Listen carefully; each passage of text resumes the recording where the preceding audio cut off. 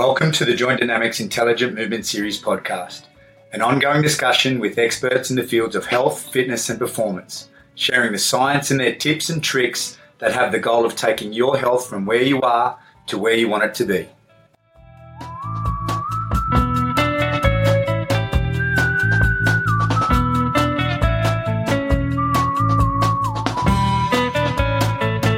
Ladies wait for tidal waves. Welcome back to the Joint Dynamics Intelligent Movement podcast. My name's Andrew Cox. I'm one of the owners and directors here at Joint Dynamics. And today my special guest is Adil Tian. So Adil started, her baby is the Anti-Stigma Project, which is part of Mind HK here in Hong Kong, which is an NGO working in the field of mental health. Hey Adil, how are you? I'm good, thanks. And thanks for having me. Great to have you here with me. Could you please tell me, first, let's start with what is Mind HK, and then we'll dive into the other stuff from there. What is Mind HK? Sure. So our kind of basic ethos is really, we want to make sure that nobody in Hong Kong who's facing a mental health problem is doing so by themselves. And so we don't give any frontline services, but what we do is bring in education and training. We also do quite a lot of mental health awareness in Hong Kong, which I think is really needed. And then we've recently have started delving more into research as well. So kind of looking at what mental health looks like in Hong Kong, and particularly around stigma. And when you, just a moment ago, you said so they don't deal with these issues by themselves, and then you followed up with education. So by themselves meaning, Andrew, I'm struggling with mental health at the moment. Here's a place where I can go to where I can gain some awareness and better understanding of what's going on in my mind. And via that way, when I go back and I'm by myself in my home, I'm better equipped to deal. So when you say by yourself, I don't call you on a helpline. I go and learn from you how to manage, well, air quotes, manage what I'm going through at that time. Yeah, exactly. So we don't provide any frontline services. Mm-hmm. Our sort of kind of big thing is really around teaching Hong Kong, or talking to Hong Kong about mental health. So whether it's you, if you're struggling, you can go onto our website, and if you want to know, what is depression, what are the signs and symptoms, what is the treatment, then you can go on our website and see that. And we also have resources for you, as well as a community database for you to look for services out there. We're also really focused at anyone who's not struggling, to better understand what is mental health, because part of that is, the stigma of mental health. That's why a lot of people don't actually come forward and talk about their mental health, is because they're scared of being stigmatized. So we want to make sure that everybody around you as well understands what you're going through if you're struggling. Which led to you creating the Anti-Stigma Project. Yeah. Correct? Yeah. Exactly. Which essentially is an arm of Mind HK that you created, that you spend most of your time. Is that correct? Yeah. So it's called, we've named it now, it's called More Than a Label. Oh, nice. So the idea is that people are more than their labels, more than, depression, and they're a whole human outside of what, society kind of labels them as. And so More Than a Label is now more so a campaign that we're running. So it's like a large-scale campaign that we're running. But it has very kind of humble beginnings. So the way Mind has been launched was through a mental health conference. So we brought in tens of speakers. I think we had some 50 speakers from all around the world, and from Hong Kong as well. And so we had 2 days directly kind of geared towards professionals. But on the last day of the conference, we wanted it to be open to the public so everybody can learn about mental health. And one of the sessions that we had was actually for 5 individuals who shared their story about mental health struggle. Because we know from research from other places in the world that education about mental health helps up to a point, but what really brings people around is listening and hearing from other people who have been there, and seeing sort of what does the face of depression looks like, or what does the face of anxiety look like, and schizophrenia. Like, what do these people? What is their story? What is their life like?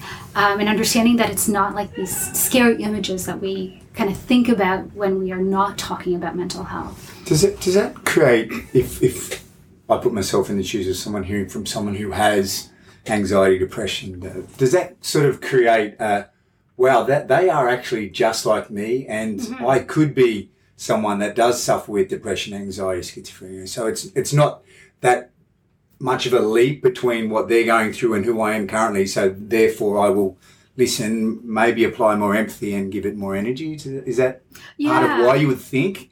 That seems to make sense to me, but I wonder, is that being feedback, or is that you consciously made it that way, that if you hear from another human being, just being a human being in front of you, then you can create that bridge? Absolutely. It's that human connection, and seeing that, because when the stigma of mental health is so kind of overwhelming, you think that if, somebody has anxiety, they're just like this, terrible thing that you shouldn't be talking about. And so when we don't talk about something, then we don't see it, and we don't see what it looks like. When we start creating these narratives that might not actually kind of comport with what is actually happening. And it's a lot of, sometimes you struggle and you're, it really does impacts your life in an incredibly meaningful way. But sometimes you see people and they're still functioning, but are they functioning optimally? No. Do they feel fulfilled? How are they doing kind of internally? Probably terribly, but they're still functioning. I think a lot of people have this misconception that once you have a mental health problem, that is it and your life is done. And also, one of the biggest stigmas around mental health, particularly in Hong Kong, just kind of from our research, is that more than 50% of individuals in Hong Kong think that mental health is due to kind of a lack of kind of restraint or strength, which has nothing to do with it. Mental health is so complex. In Australia, it's a common saying, and certainly let's not use Australia as a bastion of what to do in the cases of mental health, but there's a common saying, take a spoonful of cement and harden up. It's common. But actually, culturally, which I'd like to touch on from a Hong Kong perspective, culturally in Australia, there was an awareness of that, and they created a program called Kind of Blue, and basically that was targeting blokes like me that might, in a former life living in Australia, I might have said that, and I'm pretty sure I would have, in the environment in which I grew up in, and knowing my father, and in the environment. So I would be pretty sure that I did say that. So what happened? They created this project called Kind of Blue, and it was all around. Especially they were targeting men, the people that say take a spoonful of cement and harden up, mate, as opposed to, if you've broken your leg, then that's something that's quite objective, isn't it? Oh, I can see that on an x-ray, you've broken your leg. Oh, mate, you're going to be okay. Whereas that grey area, that subjectivity of mental health, just having a bad day, mate, get on with it. And that's previously very accurate of Australian culture. I'm not sure how it is now, but I do know that I haven't been to Australia for a while now due to what's been going on, but I remember the last time going to Australia, going to the men's room, the men's toilet in Sydney Airport, and standing at the urinal, and there's this big poster telling about Kind of Blue, and I just thought, wow, we've come such a long way. And there was even this advertisement where this boy runs up and his dad's at their fishing boat, and he says, "Oh, Dad, I can't remember the kid's name. Let's say, can John, my mate, come fishing with us on the weekend?" And his dad goes, "Oh, that's your mate with asthma." And then his son goes, "Yeah, he's got asthma." And he goes, "Well, he's got a ventilator." "Oh, yeah, of course he can come." And then it's like, they do rewind. And then the boy runs up and says, Dad, can my mate John come fishing with us on the weekend?" And the dad goes, "Oh, that's your mate with mental health issues, isn't it?" And you see that there was this difference in the way that we would deal with that. Yeah. Culturally, in Hong Kong, if you could pass comments. So you're from Canada. Would you say Canada's similar culturally to Australia? Canada is very similar to Australia, and I actually I sit on a consortium of individual kind of program leaders from around the world that specifically kind of look at stigma. So it's a global alliance that I sit on, and a lot of the programs in Canada and Australia are fairly similar, and they both have done a really good job around destigmatizing mental health. So they're quite far advanced and have some fantastic programs. So so I'd say they're quite similar. Maybe and then not Hong Kong. Not as kind of macho in Canada. We're a bit more polite. Come on, Australia. All right. We're getting there, though. We're getting there. There's a lot of great work happening in Australia. Yeah. And a lot of outside of the cities, country where I grew up, country towns, certainly I'm sure that's changing. But it's not something that is confronted. Mm-hmm. And if anything, it's put behind a door and shut the door. Yeah. And you should be able to deal with it. Yeah. But I'm sure that's changing now. I can't pass comment. But can you pass comment on Hong Kong? Yeah. Culturally, what's happening here as far as mental health?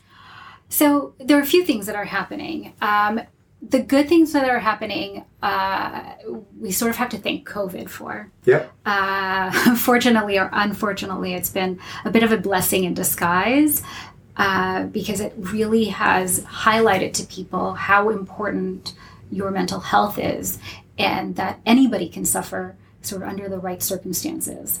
So that has been really good because a lot of more people are actually aware and are noticing that they're struggling now.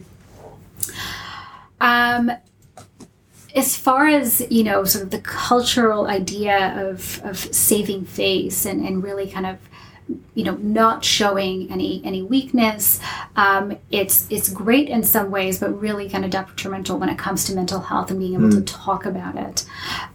So that's where we are trying to kind of break those boundaries and say, it's okay to say that you're not okay. It's okay to have, bad days, even if those bad days kind of string along to like a couple of weeks or months, but what's important is for you to say something.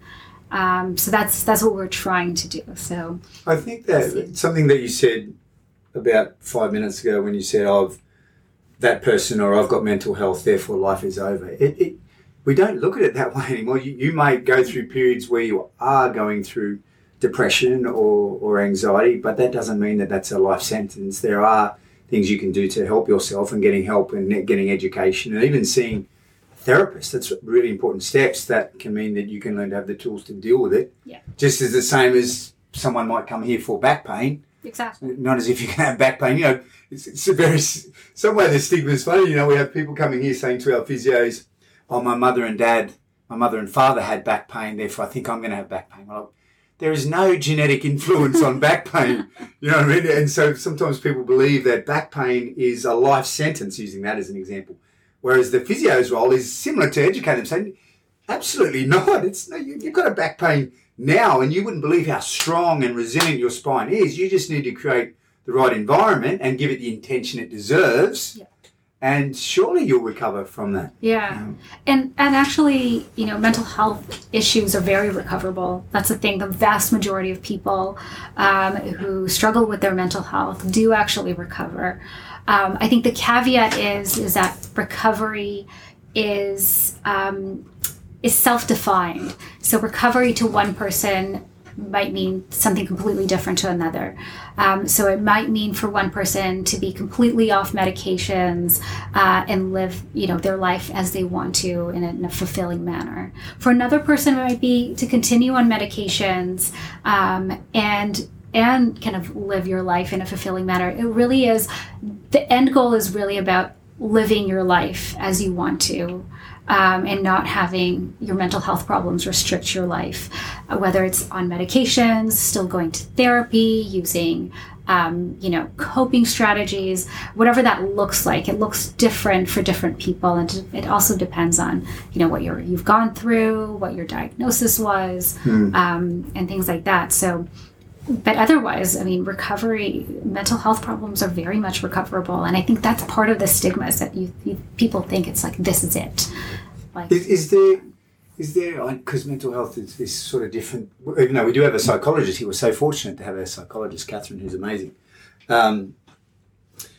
Sometimes though, when people come to see a physical therapist or they come to work with someone in the gym, over a period of time, when you build rapport with a client and you have trust, and then, there comes a time when you say you need to create an element of self-sovereignty in the sense of, do you know what I mean?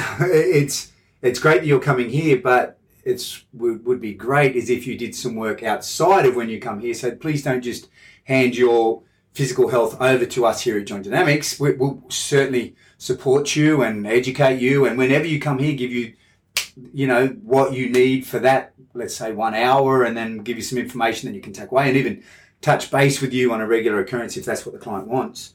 But ultimately, you need to treat this as if there's no knight in silver shining armor, coming. You need to take some level of responsibility, and what that means translates to is just do some, at first, basic human behaviours a little bit more regular so you can get the results that you want. Yeah.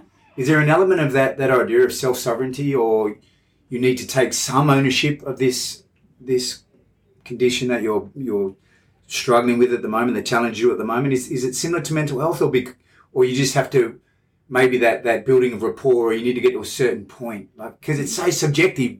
Do you know what I mean? I can measure here, and we can show with movement screens and stuff like that can be relatively objective, whereas what's going on beneath the skin in your head is such a, I imagine, quite difficult to quantify to a point where you can say, okay, now you need to take ownership. Mm-hmm. So when you're doing therapy, when you're going to therapy, the idea is not for you to, die with your therapist or retire with your therapist. The idea is for you to work on processing what you're going through, whether it's kind of looking at the life circumstances that have led to some of the struggles that you're experiencing, whether it's looking at your upbringing or whatever it is that's contributing to your mental health struggle. So it's looking at that, looking at how it impacts your behavior, how it impacts your emotions, and putting all those things together to develop a really good strategy for your mental health. Because at the end of the day, you kind of, you say goodbye to your therapist at some point, because you have all these great coping strategies under your belt, and you can manage things. And maybe you have to come in, just like here, you might need to come in once in a while for a tune-up or for a chat. But otherwise, you kind of go and say I got this. And for some people, it means that therapy takes longer, shorter. It really is so dependent on what the diagnosis is, the severity. There's just so much complexity. Also, on, what are the circumstances? Are you still living under those stressors that have created some of this? So for individuals who are, for example, living in poverty, that you have your coping strategies, but if you're continuing to have this incredible amount of stress put upon you, you might need some additional supports. We're a biopsychosocial animal, aren't we? that dictates who we are and where we're heading as well, which makes it so fascinating to work with, in a one-on-one environment. That's incredible to be able to go through that, and even in a group. Yeah, and a lot of people will always, ask what is the one thing that made them depressed or made them anxious, and it's never one thing. It's accumulation of different things. So we have the biological factors, and those are our hormones, our neurotransmitters. It's also our physical health, because if we have an injury or if we have a really bad diagnosis, it's going to impact our mental health, right? If an athlete gets injured and now they can't run or they can't participate in whatever they were active in, that really impacts your sense of self. So there was the biological piece, and then there is the psychological piece, which has to do with our general personality, but also our resilience, our vulnerabilities, our coping strategies. And then finally, like the last piece is social. And this piece is really important because it can either be super micro, so it can be our friends and family and how we grew up and those dynamics, but it's also very macro, considering sort of the community in which we grew up and how they see mental health, the culture in which we grew up and how they see mental health, even sort of like our gender, our gender identities and how does that impact our mental health. So for women and for men, what does that do? So it's always kind of a constellation of all those three things kind of working on one another. And even from a biological perspective, like I'm a big believer in epigenetics. So like, what we're exposed to environmentally, like socially and like in the environment itself really impacts like the way our genes are expressed. And so all of this kind of, you can't separate one from the other. The field of epigenetics is fascinating, isn't it? Yeah. And actually, in some way, that's empowering to know that the behaviour, do I exercise or not, the things that I eat or don't eat, those behaviours that I can put into my day will actually have a really big influence on who I am tomorrow or the next day. Yeah. And I guess when you step back, so nutrition is a massive piece. When you look at the Western Prize Foundation was something that I got into myself, and nutritionist and a dentist. We started the Western Prize Foundation in Hong Kong, and then that led me to the work of Natasha Campbell McBride. I don't know if you heard about the GAPS diet, gut and psychology. But anyway, there was a lot of in those circles, and then obviously other circles. But I found it empowering, and then to know that the foods that I eat will dictate the mood that I am, and will also dictate the soup of, those neurotransmitters and the hormones that are coming on in my brain and dictating the way that I feel will also have an influence. Yeah, I mean, it all has influence, right? The things we eat, the activities we engage in, all of that comes together. It's never like one thing or the other. I hate it when somebody is like, oh, this is like the cure-all, and it's like... If somebody says like this is the cure-all, it's probably not. So it's just like it's the dynamicism of like just all those things interacting, which is just so interesting. What are some other things that have come out? So in just say your research and then being in the field for how long have you been involved in this field? So I've been with Mind since we started. So that was 2017. Yeah. You started the Anti-Stigma Project when? So technically, we kind of started it then at the conference, but the training itself that I developed came after the conference, because what happened was we put on that session. I was the one who supported our 5 individuals to kind of craft their story and to talk about what would be helpful to learn about from an audience perspective. Because one thing that we know from the research as well is that just telling your story kind of unfeathered is not helpful.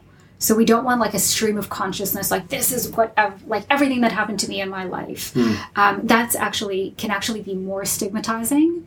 On a rebound effect, is it cathartic to get it out, but then when you step away and go, oh my goodness, I can't believe I said that, sort of? So both ways. So on one way from the person who's telling their story, they could step back and say like, oh my God, that was somewhat like that was part of my private life. I really didn't want this out there. From the audience perspective, they lose sight of the messaging and they just kind of get enthralled in like the nitty-gritty details. And it almost becomes voyeuristic instead of like trying to understand this person that's in front of us. So when we're talking about like sharing stories, it has to be structured. There are rules like, what you can and cannot talk about. So we do want to talk about everything. And we talk about suicide. We talk about eating disorders. We're talking about sort of all the ugly and nitty gritty, but also kind of balancing that with talking about recovery. So people don't think that this is, all that there is the struggle, but understanding that you can come out of the struggle. And making sure that like nothing that we talk about is triggering, where we've seen sort of whether it's copycat around eating disorders, so like ways of losing weight or ways of counting calories. We don't want to promote those things. And then same with suicide. and contagion. So we don't want to trigger these things, and we don't want copycats, but we do want to talk about these. So we train our ambassadors on how do you craft your story in a way that is, safe for you, so that you can keep. There are things that we do want to keep to ourselves. We're not asking any ambassador to just like put themselves out there, and that's what we really don't want to do. Like, we don't want this to be like, okay, I'm going to the museum to look at the depressed person, because that's really dangerous as well. And so how do you tell your story? It becomes a show, exactly. Isn't that fascinating? Do you know, once I was in Los Angeles and I was staying at Venice Beach and I walked to Santa Monica. And then at Santa Monica, there's sort of like this, I call it a cliff, but it's where the road divides and you drive to Malibu. And I was walking and I saw these people gathering and almost people were shouting out, a little bit of heckling. And I was thinking, what's going on? And then this person said, oh, there's a guy over there that's going to jump off this, like down onto where the highway to Malibu. And I just sort of sat back and watched this crowd of people. And some people were heckling, and then the guy said, oh, but the guy's been there before, as if just to wash it away. It's not a big deal that he wants to kill himself today. He's been here before trying to kill himself. But I was just struck by, it was a show. Someone could have been there saying $20 to come and watch this poor guy who's suffering to the point that he's thinking about jumping off down onto the road down here. Why don't you guys come?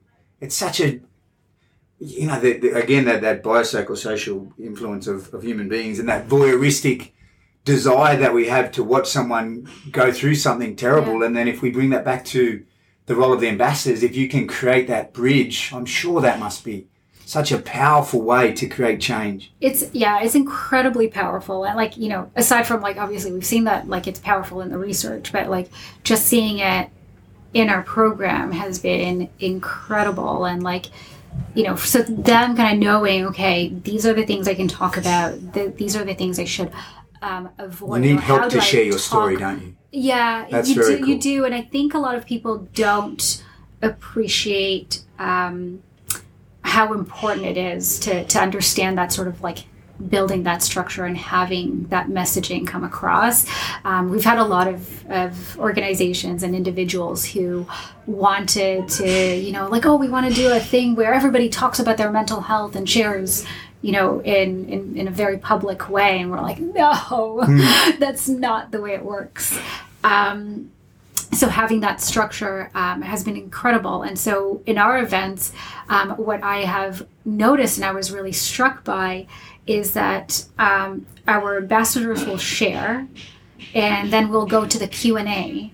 And initially I thought the Q&A would be more kind of humanistic questions, like how did that make you feel, or how did you deal with this, XYZ.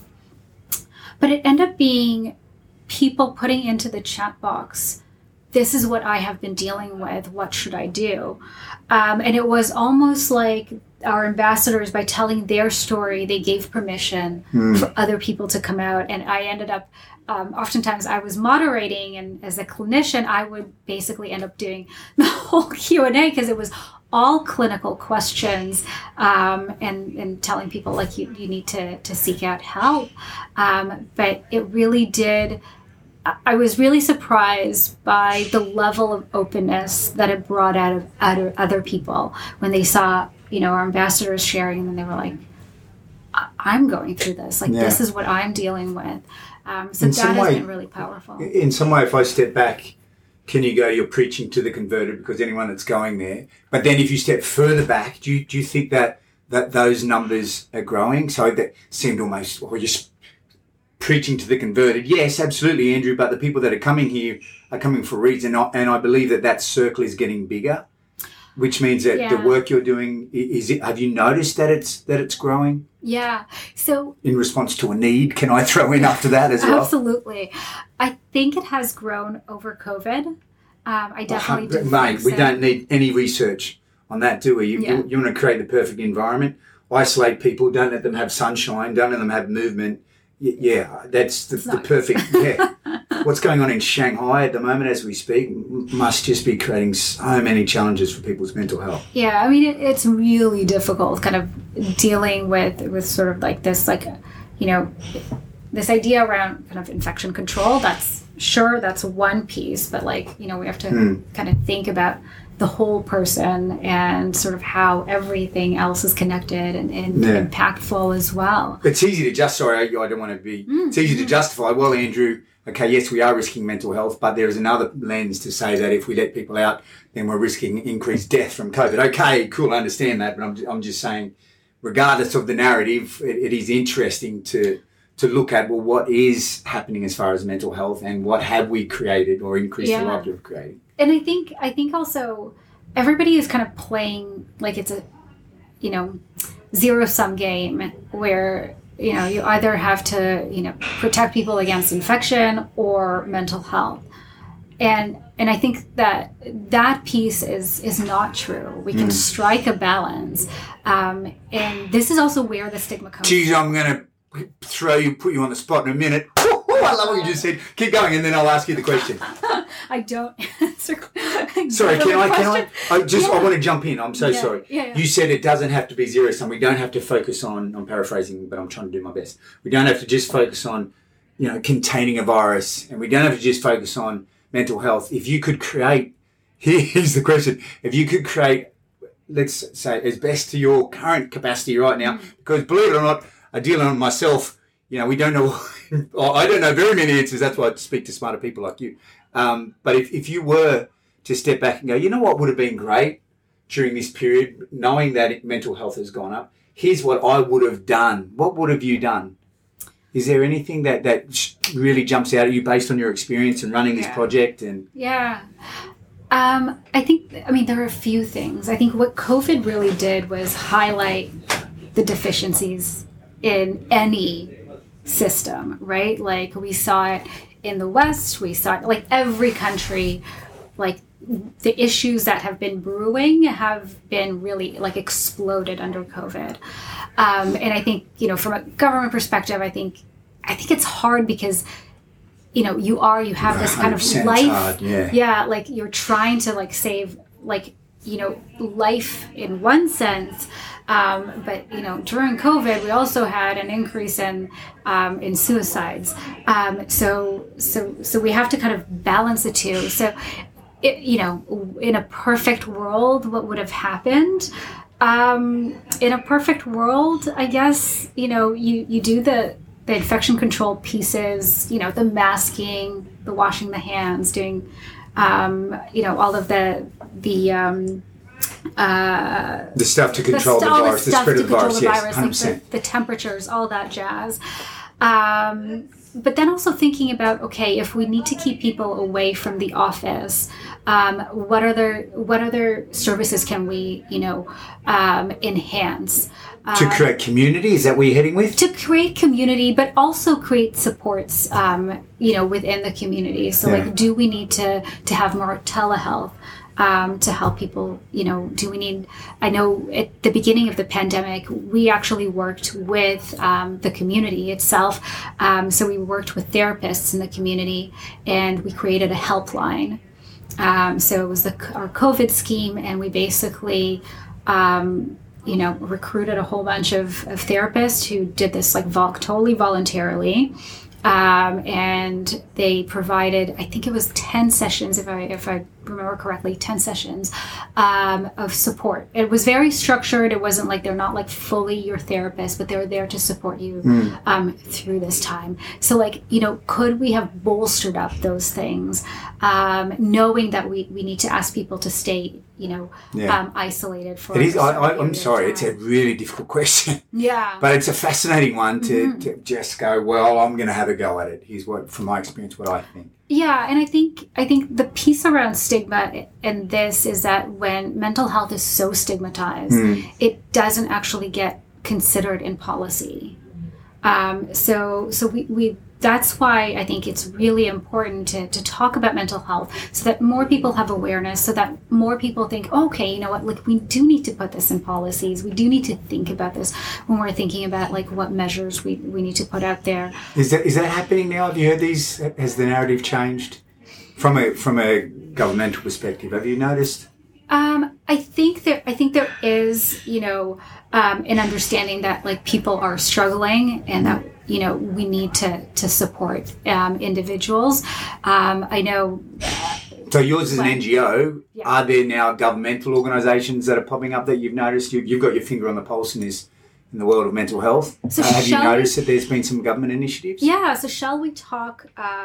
Shall We Talk? That's the name of the initiative. Yeah, it's called Shall We Talk, and that started. Oh gosh. At the beginning of the pandemic. It wasn't related to the pandemic, but it was about mental health awareness. And that has grown. There have been other local kind of NGOs that have, WhatsApp platforms for young people who are in crisis, and different crisis hotlines who have gotten kind of more funding and more support. So that has been really good. My next question to you, based on you having the finger on the pulse in this world, have you noticed that the age of people coming forward to say they have mental health, because mental health has always been there, and maybe people are growing in confidence, or maybe the position's getting bad enough where you feel like you might be, will go forward and ask for help, put your hand up and say, hey, I'm struggling, can you help me a little bit? Have you noticed that the age has got younger, older, stayed the same? Has there been anything that you've noticed as far as the age demographic, or everything's just stayed the same? I don't know about the age. I'm trying to think. We just did a study, and I don't remember what they said about the age. When it comes to seeking out help, unfortunately, that statistic is quite grim. So 80% of individuals who are struggling said that they, have not sought help. 80%? So, yeah, so a large majority. So if you think about 80%... You want to be a high achiever. You know what I mean? Jump from the 80%, so, you know what I mean? You stand out in the crowd, because only 20% of people come forward. Yeah, so it's really stark, and a lot of it has to be around, how people are going to view them. Some people are kind of worried about their jobs. Which are very real concerns, isn't it? Those are real concerns. This is where the stigma kind of hits at your basic humanity, your ability to make a living. If you're just struggling in silence because you're worried that you'll lose your job, and then you won't be able to put a roof over your head. It gets to very it's much more. A lot of people talk about stigma from a seeking help perspective, but it's a lot more pervasive. It's the policies, it's the ability for people to live their lives on a very basic level. It's not even elevating consciousness or anything like that. It's I need to make a living so that I can afford my apartment, so I'm just gonna zip it about my depression and just this could affect me, the role that I have in the organ, or even sometimes people in higher management with the loads and the pressures that they have can suffer, but they mightn't be able to admit that they're challenged with mental health due to their thinking, well, people mightn't view me the way and I might lose my role as being higher management. Absolutely. And I think in Hong Kong that's so important, because Hong Kong is such a hierarchical... Yeah, that status roles and the position society. We take, Yeah. So when the companies that I think have done the best is the ones where I have seen kind of upper management actually come to our talks and participate. Yeah. We've had a few talks where the CEO or CFO was introducing me, and they actually started it off by talking about what their struggles have been. And it might not be a diagnosable depression or anxiety, but definitely saying it's been really hard. I've been away from my family during this time, and I've noticed how it's impacted me, or working from home has been really lousy, and I've noticed how it impacted me. And just having just a couple of lines like that from somebody who's the boss is so impactful for the rest of the company. Sort of creates that permissibility within that organisation, does it? Exactly. Yeah. And it comes from the top down. Which is no surprise, is it? No. In any organisation, it has to come from top down. Yeah. Yes. Unless you have someone at the bottom who adds a link to the person at the top and can influence them somehow with their passion, their enthusiasm, somehow. But all these things, I know the stuff that we do with corporates.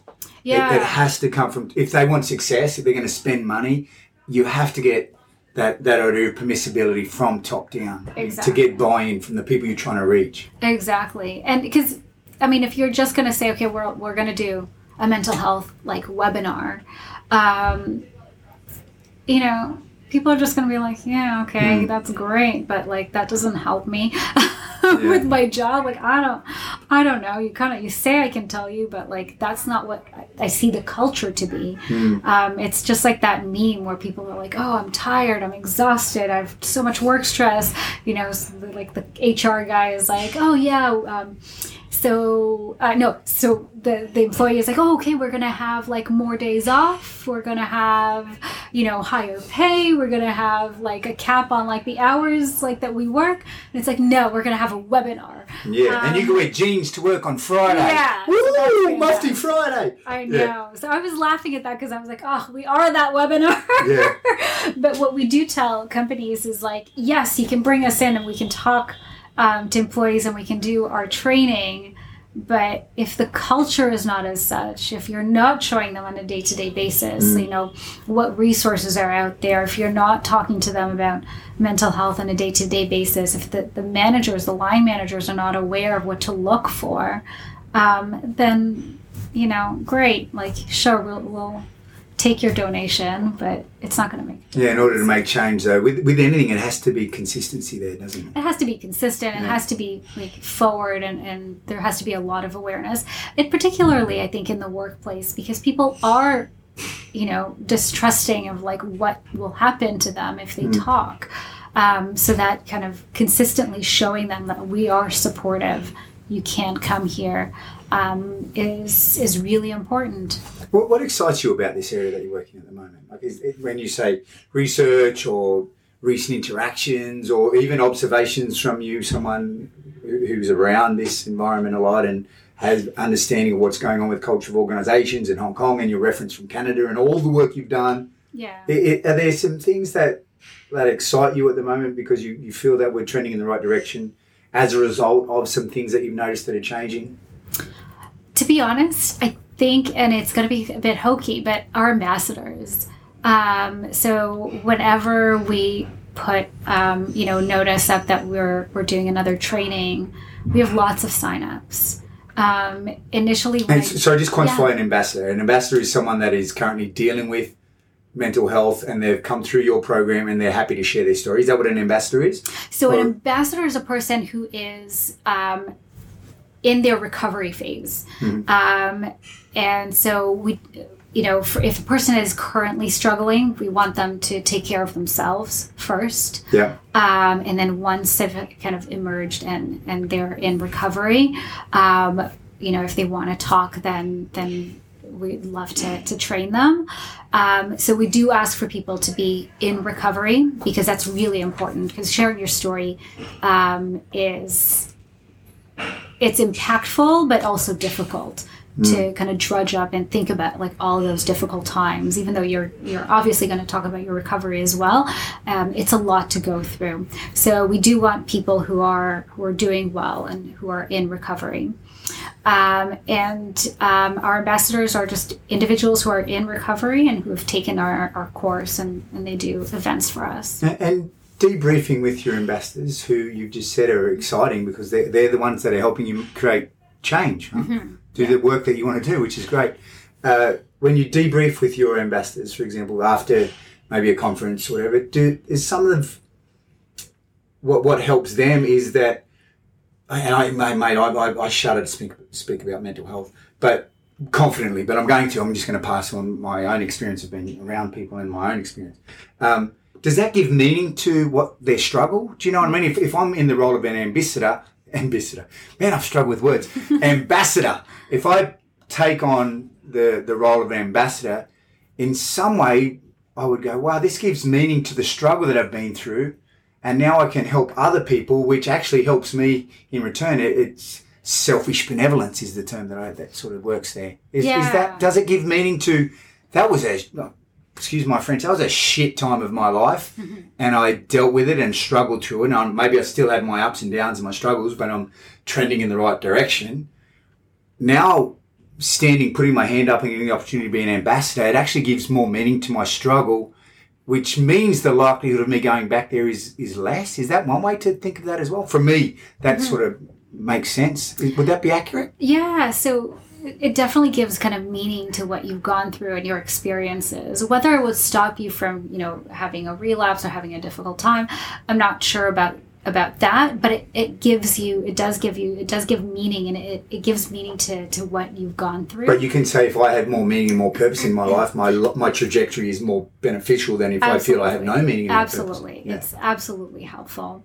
And that's the funny thing about it, is that it is therapeutic, but it's not therapy. So we want to make sure that people understand, that we are not therapy, this is not therapy. But I think, I do think people find it kind of cathartic and therapeutic to, one, be able to put meaning and sort of pay it forward to other people. Also, what we've noticed is when they come in for the training, because it's all in a group, they actually have made connections. So we've had people who became friends through meeting. And there's community, another piece of the pie. So not only do we have meaning and purpose, but we have community. Yeah. So, seeing that and seeing kind of, like-minded people and understanding, knowing that you kind of understand, my struggle as well, has been really fantastic. So that has been incredibly meaningful, and that has been really nice for me to see, and how the ambassadors get involved. We now have, so I started the pilot when I put together this training. It's just me kind of facilitating the training. Now we actually have a facilitator for Mind. I'm still on the call, to from a clinical perspective, to kind of pay attention to how people are doing. And then we have an ambassador who is part of the facilitating team. And that has been incredible to watch, to see the ambassadors now become part of the training team. And because the insights that they give during the training are so unique to them from that perspective of, I was in your shoes. I was, learning about being an ambassador. I've now shared my story.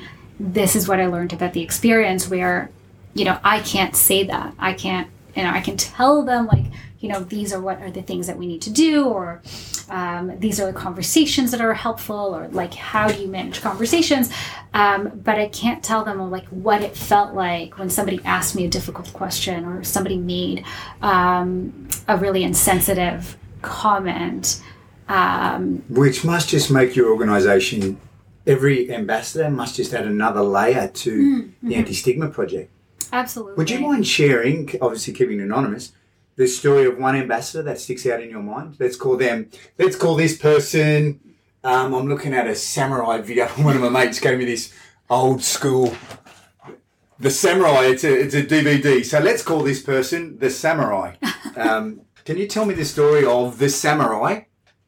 One story of an ambassador that really stands out in your mind, not disregarding all the others that you have, but just one that stood out in your mind from the onset, what they were going through, some of the steps that they took, and then what they did as an ambassador. Would you mind sharing one story? Yeah. Of the samurai. Yeah. No, I'll actually say the name, because one of the things that we actually teach is not to be anonymous. So anonymity can actually increase the stigma of mental health, because it shows people you can talk about it, but you need to hide it. Okay. So I don't think this person will mind, but Erica has been fantastic. So the reason I picked actually Erica and Jeff, they have been part of Jeffrica. We can make them two people. Choose the one that most, or blend the story from both of them if you'd like to.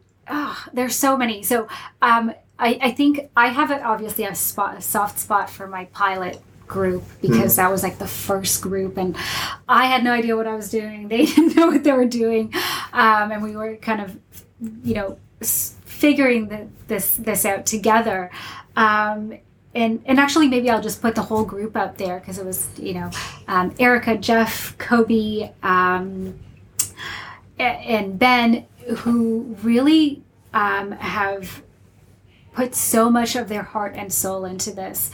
They all come from very different perspectives, but all have managed with depression and anxiety in some forms. And What age range are we talking between those 4 people?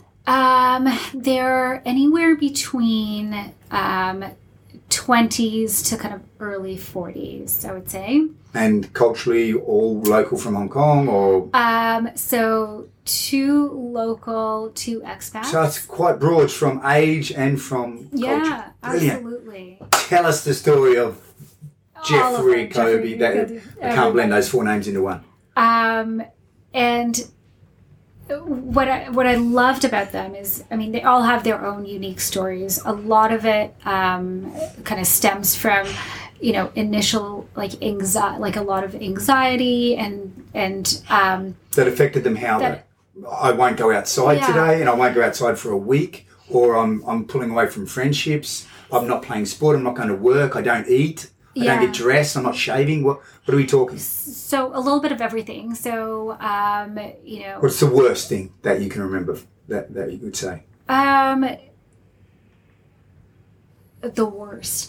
We have ranges because I don't know if you can kind of quantify it, but It's a generalisation. I apologise for that. Yeah. But on the metric of what most So, people would say, you know, the worst thing that could happen is suicide. Obviously, it wasn't that. But and then the thing that's not as bad as suicide is, I didn't get out of bed for 2-3 days. Somewhere, what were some of the ones towards the bottom end of the scale that most of us generalising would say, man, that's really, really challenging. tough. So not being able to go out and really isolating yourself from the world. Kobe struggled with bipolar disorder, so she also had manic episodes. Sometimes she'd be up, then she would crash. Super, super up for a period of time. She didn't have Forgive as me many for a second jumping in, but depressions. you know that Yeah. what Maslow say, he who is good with a hammer thinks everything is a nail. But did she, when you said up and down, first thing that jumped in my head, and please, I'm not really confident what I'm saying, but was that person's diet really bad? So they ate foods that would give them a sugar hit and then they would crash down? Was there an understanding of the foods that they ate? No, so nothing to do with the foods. Nothing. It was, there. It's not significant enough. No, I wouldn't say like there was anything kind of like, out of the ordinary that, they were eating. It was just part of like their mental health diagnosis. Got it. So she was up, then down. So periods of up. And then she would come down. If I remember correctly, she didn't have a lot of like very depressive episodes, but more so kind of manic episodes. We have Ben who really, was managing grief. We had... Did any of that manifest as a way that I'm going to create a behaviour that is going to hurt myself? Sometimes, There was a lot. I think they would all kind of agree that there was a lot of like behaviors that were really harmful to them, and that's part of like the Can you mental give one health. example? One example, I think there was some substance use. Okay. A Substance lot of, use, like, alcohol, or it doesn't matter when you're in that state. it doesn't Everything's really an matter. amplifier, isn't it? Yeah, Yeah. it's whatever, like kind of Yeah. whatever floats your boat, right? Yeah. Whatever kind of works at that point in time. So, dealing with substance use, dealing with like these manic highs, dealing with ideas that you're unwell when you're not actually unwell, kind of physically. So, more kind of from a hypochondriac perspective. And they all got help both from the people around them. As in each other? Jeff, Erica, Kobe, as in, and the other person? No, so like with regards to the recovery, it was more around like the people around them. From from your organisation? No, just like their family members. Okay, cool. So they put their hand up and say, hey, I'm struggling, mum, dad, brother, sister, friends. Or people around them notice that they're struggling. So I think the common thread for all of them is that they had people around them that were supportive. Which was really, really important for them to kind of take those next steps to actually, getting professional help. And that's like one of the big common threads around sort of like their recovery. And then coming to us, it was incredible to see how they were doing. And Was it a time? What was the timeline if you average out those 4 people? As in, let's say, Jeff dealt with mental health issues for a year before he came, or I don't Erica know. dealt with it for a week, and she said, "Well, that's it. My mum or my dad or my friend just said you got to do." Do you have an understanding of the time frame? I don't remember the time frame. For some of them, it was, kind of years, and then also for a lot of them, Suffered in silence for years. yeah, for a lot of them, they didn't realize that they were Okay, struggling. They thought that, you're supposed to feel this way. this is the norm. This is normal. Having this much stress because, you're a high achiever at school, plus you're playing sports and doing everything else and trying to be like perfect for everyone else. That was normal. So I think a lot of them, if they look back, they're like, you know what, I probably was struggling way before I could even kind of put my finger on it. And kind of seeing how, they've gotten involved. Like Jeff sends me organizations all the time. He talks about like our program all the time, and he kind of makes connections, and he's like, you need to talk to these people. Like they need to hear from you guys. Erica has been out there kind of also, putting together like events that we've done at her workplace, and for her to like kind of talk about this like really publicly in her workplace has been fantastic. And Ben actually, part of the training that we do is that we do some media training for our ambassadors, like to how, because we get a lot of media who ask us for like interviews with our ambassadors. So if you do have an interview, like what are the things to expect? What are we, what to prepare for? And Ben actually created like that, like a little media module. So he's very much embedded in the training as well. Kobe as well has been at so many events and has been, really active in supporting us. So it's just been incredible to see how they've kind of become ambassadors and have like really run with it. And I see that in all of the ambassadors that we've had since. That's obviously like, those are like my first group. And when you think about different. their success or the turnaround in their mental health, if you could quantify it, knowing that we're a biopsychosocial and understanding the Anti-Stigma Project through education, what would you say would be the magic sauce that created that results for those people? Is it indeed becoming an ambassador, or did you see the change after that first time when they came in and they said, look, I need help, and then they received education and then they went away and they applied that education, I'm assuming, or what, do you know what I mean? Was there's something that you can highlight, because, I would love to know, is there something that you felt was the magic sauce towards what you've created that helped these people? And again, of course, yeah. remember, it's not the one thing. I'm not asking for the Yeah. one thing, but what could you quantify is the power behind the Anti-Stigma Project, if you thought about it? If I thought about it, I think it's the community that it builds, because they also still keep in touch. Yeah. So I do think it's a bit of that community and seeing other people who have struggled kind of also want to give to the people of Hong Kong, like, And then also seeing other people that have share. come out of their struggle and now experiencing more success. That can that also help? Yeah, absolutely. And just kind It's of both just sides, that isn't it? shared narrative, like Yeah. we've gone through this. Obviously everyone's story is different and unique, but understanding that, like, we've gone through this situation and we've made it through, and here we are, and being able to say that. What would be, let's flip this another way now. Sometimes you were saying that they don't put their hand up for help. It's the people around them that say, hey, do you know what?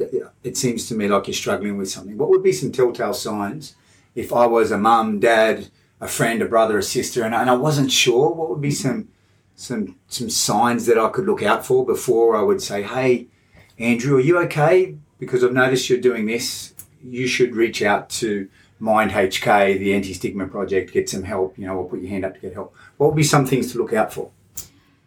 So the big thing to look out for is really change in behavior. So kind of comparing a person to themselves.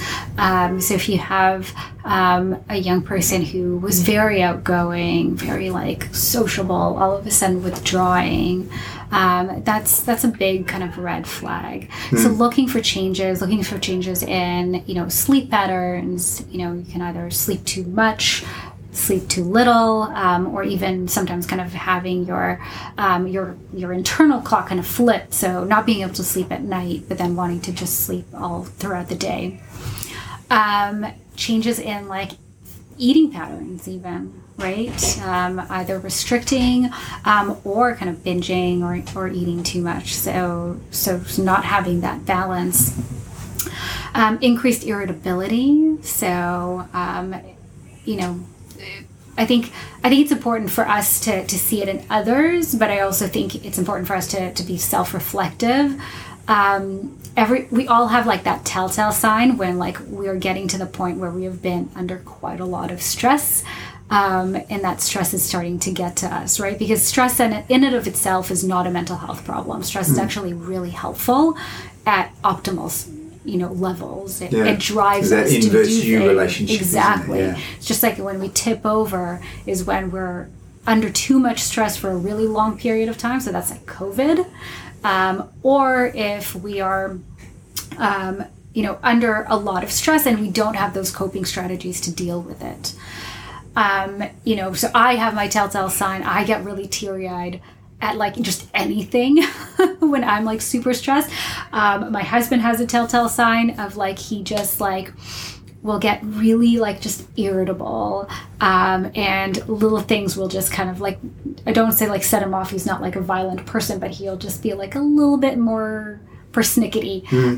So paying attention to those tell signs, and seeing that whether it's in your children or your spouse or your friends, so noticing if they're getting more irritable, if they're getting more teary-eyed, where that behavior would have been like not usual for them. And then if you notice that, is there a good, better, best? Is there a way that you could, can I use the word confront? Is there a way that you would bring that up with someone? What would be, if you were to give me one or two, or if you want three, mate, tips on, Andrew, here's how I would suggest that you frame this conversation. Is that important or not? Just say, hey, do you need help? Okay, cool, share. Yeah, it's incredibly important. Help me, please, mate. And I'm also going to do a shameless plug, but it's really important to, when you're noticing the behavior or you're noticing these changes, to talk to them about it and not just be like, meh, it's just like they're having like a bad day or month. But, first you have to prepare yourself. So that's tip number one. Make sure that you're in like the headspace to have that conversation. Yeah, I'm going to use your word persnickety. If I'm feeling persnickety, I can't even say it. If I'm feeling persnickety, that's from the Journal of Mental Health, no doubt that word. Absolutely. It's very technical. If I'm feeling persnickety, now's not the time for me to go up to the person that I care about. I need to prepare myself. So I need to be in a pretty good space myself. Exactly. Exactly. Because it does take a lot to help and support somebody else and to create that takes space. Energy as well, doesn't it? Absolutely. A ton of energy. And the energy you bring is also slightly contagious, you would say, as well. Yeah, absolutely. And so first of all, check in with yourself, see how you're doing. Got it. And then pick a good time to have that conversation. Give me an example of a good time. Well, if you're like, let's say if you're in the office and you want to talk to one of your colleagues because you notice that they're struggling, 4:00 on a Friday is a shit time. Yeah.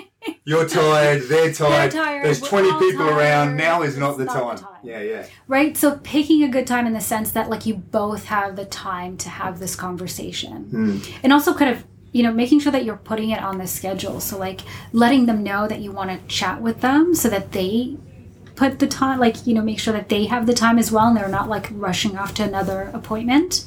Sometimes the environment in which we put ourselves in dictates the filters that we bring to our life and what we're prepared to share. Would creating a good time, just say if my mate Sharpo was struggling and I noticed that he wasn't getting out of bed, he was binging, all those things that you said are telltale signs. would it be a good idea, let's use Hong Kong environment as an example, say, hey mate, do you want to just go for a hike on Saturday morning? And then It seems when I'm outdoors and I'm moving, I might be more, and it's just the two of us in a beautiful place, it might be more open for me to have those conversations. Absolutely, it's perfect. So you can sort of in some way try to coordinate. Yeah. And I think what's really important is meet them where they're at. So if they're okay to have a hike or go out for a walk, I think that's fantastic, because then you're combining two things. You're combining, friendship and like that human connection. You're combining the chatting, the talking, and then you're combining physical activity and nature. So that's let's not forget sunlight. I know it seems almost like we don't need to say anything about sunlight, but we need to mention that there's an optimal amount of sunlight that we need to stay healthy. Yeah. Absolutely. The sunlight, hearing the birds, seeing, the greenery. I feel better already, says Sharpo. But if they want to stay in and you can say like, oh, can I come over and see you? Yeah. So just meet them where they're at. Obviously, going out for a hike is fantastic. It's also really good because it's not so confrontational. You're standing side by side. You're not kind of staring at each other. That would make it easy, let's say in that example. That would make it easy for me as well. I imagine here we are sitting down opposing each other, looking at each other. I imagine if I had to sit down and lean into my mate and go, I've noticed you're not feeling very well. Being an Australian as well, if I was looking forward and you were looking forward and every now and then we met eyes and then I would focus on the trees and I feel that would make me feel more relaxed as well. And I mean, the conversation is going to be hard for both of you. Right? Yeah. It's going to be a very difficult conversation for both of you and how to approach it. So just making sure that you have the time, making sure that like you're thinking about like where to have the conversation. Obviously you want to have, you want this to be confidential as well. So having, a place where it's nice and quiet, and on the hike it's totally fine because people are walking, nobody's listening to you. Is it important for me to say to my mate in that example, that you can trust me and this goes no further? Do you need to say that or not? Or I guess it depends on the relationship you have with someone. Yeah. But would that be important to build another level of trust? Yeah. So it's important to say, like, I'm talking to you about this because I really care about you. Yeah. And I've noticed, X, Y, and Z. And I just wanted to see, like, how can I help? And you can let them know, like, this is between the two of us. This is a conversation that we're going to have between the two of us. Obviously, it gets a little bit complicated if suicide is kind of tossed in there. Yeah, of course. But so this is where my shameless plug is going to come in. Mental health first aid, which is something that I was teaching this morning, is literally what it sounds like. It's just like medical first aid. But we teach people how to help support an individual who is struggling or in crisis at that moment to get them to the supports that they need. So how do you start those conversations? How do you kind of support them? And how do you talk about like getting support, like going and getting, professional support or depending on kind of what level of support they need. Just on that shameless plug, because you're doing great work, how would let's jump ahead. How would I find that right now? Because I'd be intrigued if I'm listening to this. I'm like, holy cow, where can I find out? Because that seems to be a really important service. Do I just go to the Anti-Stigma Project to find that? So you can go to Mind Hong Kong. Mind HK. If you go to our training tab, it will have all the trainings and mental events. Health. What was it called? Mental health first aid. Okay, yeah, cool. So it's it really is a fantastic training. Brilliant. It originated in Australia, so it is proprietary. So they've done like a train the trainer in Hong Kong. The Hong Kong and they don't Mental say Health you need to take they don't say you need to take a spoonful of cement hard up in that. Not so much. Not at all. Just need to get that out there again. Yeah. Australia, we're doing okay. That's great. We're showing that we're going yeah, so it's been kind of licensed to the Mental Health brilliant. Association of Hong Kong. And then they came and did a train the trainer with us. And so we are licensed to do this training. Sorry, back to the conversation for a second. Yeah. Ideally I'm outdoors in nature with my friend. I put myself in that situation, in the theatre of my mind. I feel like that I would make a joke about something. Does humour help? Humor or you just need to be careful? can help, but be careful. You better know the person you're cracking a joke at. You want to be able to know the person, Yeah. see if that's going to land right. Because again, the culturally, let's say I'm Australian from a small country town. I'm stoked, but there's idiosyncrasies that I have that are deeply embedded. And I imagine if I was having that conversation with my mate, I would be feeling uncomfortable.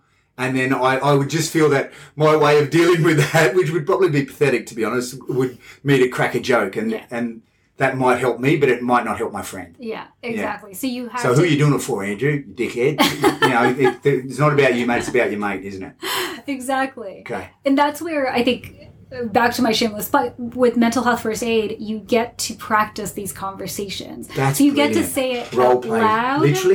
Literally. That's brilliant. And it feels weird and it feels contrived, but you at least get to try it out and hear what it sounds like, outside, like when you actually say it out loud outside of your head.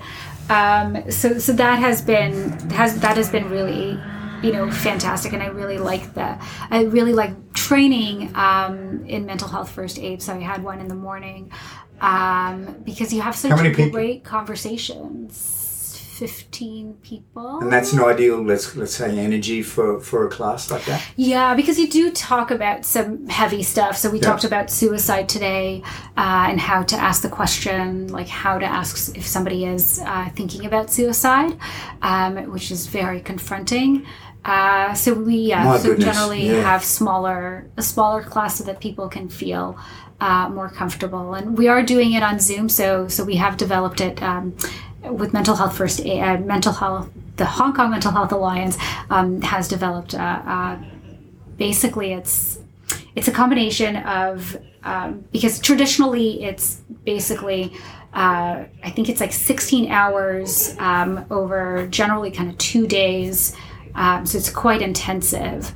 So now, and it used to be in person. Now we're doing it where when we're offering it online, you do some modules on your own, and then you come for that's great. For 2.5 hour sessions to actually talk it out and have the instructor kind of go over some highlights and also practice. It's amazing. And then last thing, do you also teach breathing practices or mindfulness? I've seen some research that sort of suggests that that's good. I'm not saying it's easy to meditate or it's easy to practice mindfulness, but is that part of the skill set that you're trying your best to teach these guys, empower these guys with? No, so we don't teach them directly. We do talk about like how helpful those strategies are. So we have like other trainings where we talk about mental health 101. We have another training that is about your well-being that is actually being piloted right now. So maybe we're doing that in that one a little bit more, kind of practicing meditation, like practicing kind of mindfulness. We do have, if people go to our website at mindhk.com, we do have a self-help guidebook that will guide you through. Oh, that's a valuable resource. I can get that just by logging on? It's totally free. Say that just website by logging again? on mindhk.com. I can go there and there's that resource. And there's that resource. If you look at our resources, we developed it technically for COVID, but it can be used anytime. And it takes you through different practices. It's all based on, it's kind of CBT-ish based. Cognitive behavior therapy, when you say CBT, yes. Yes, thank you. And it's based on that, but because the reason why we came out with this booklet is because we had to stop the COVID scheme where we had therapists helping support individuals because therapists also got super busy and it just became unsustainable. So we came up with this book so that you can work through it kind of day by day and practice by practice. Well, that's a big go-to if I'm listening to this. Yeah, and we have it. It's bilingual. And unfortunately for COVID, I mean, we unfortunately had to come up with a bunch of resources. And we have a lot of resources of like how to manage your mental health when you're in quarantine, because I did quarantine for a time. So there's a case study. Well done. There you go. All right. Hey, sorry, man. I'm going to have to... No, that's amazing. I'm literally, total truth, I have a client, which is crazy. So I'm so sorry, but we could keep going for a lot longer. This has been a fascinating conversation. No, thank So you. for me to find you, I go mindhk.com. Yeah, myhk.com. And if you want to see the stories from our ambassadors, it's More Than a Label. More Than a Label. Yeah. Can you can send me all these and I'll put in the episode direction. Perfect. Is there a social media page as well? Yeah, it's at More Than a Label and at MindHK. So Amazing. Thanks for easy. coming in, Odile. Awesome. That was great. Thank you. And thank you for It was listening. fun. Yeah, it was fun, isn't it? These are great, these conversations, aren't they? Yeah. I'm big on podcasts, so I was really happy to do this. I was like, oh, yay. And we're going to wind up right now. Thank you for joining us. And I'll be back in 2 weeks with another, hopefully, great fireside chat. That was fantastic. Thanks for coming in, mate. See ya. Thank you.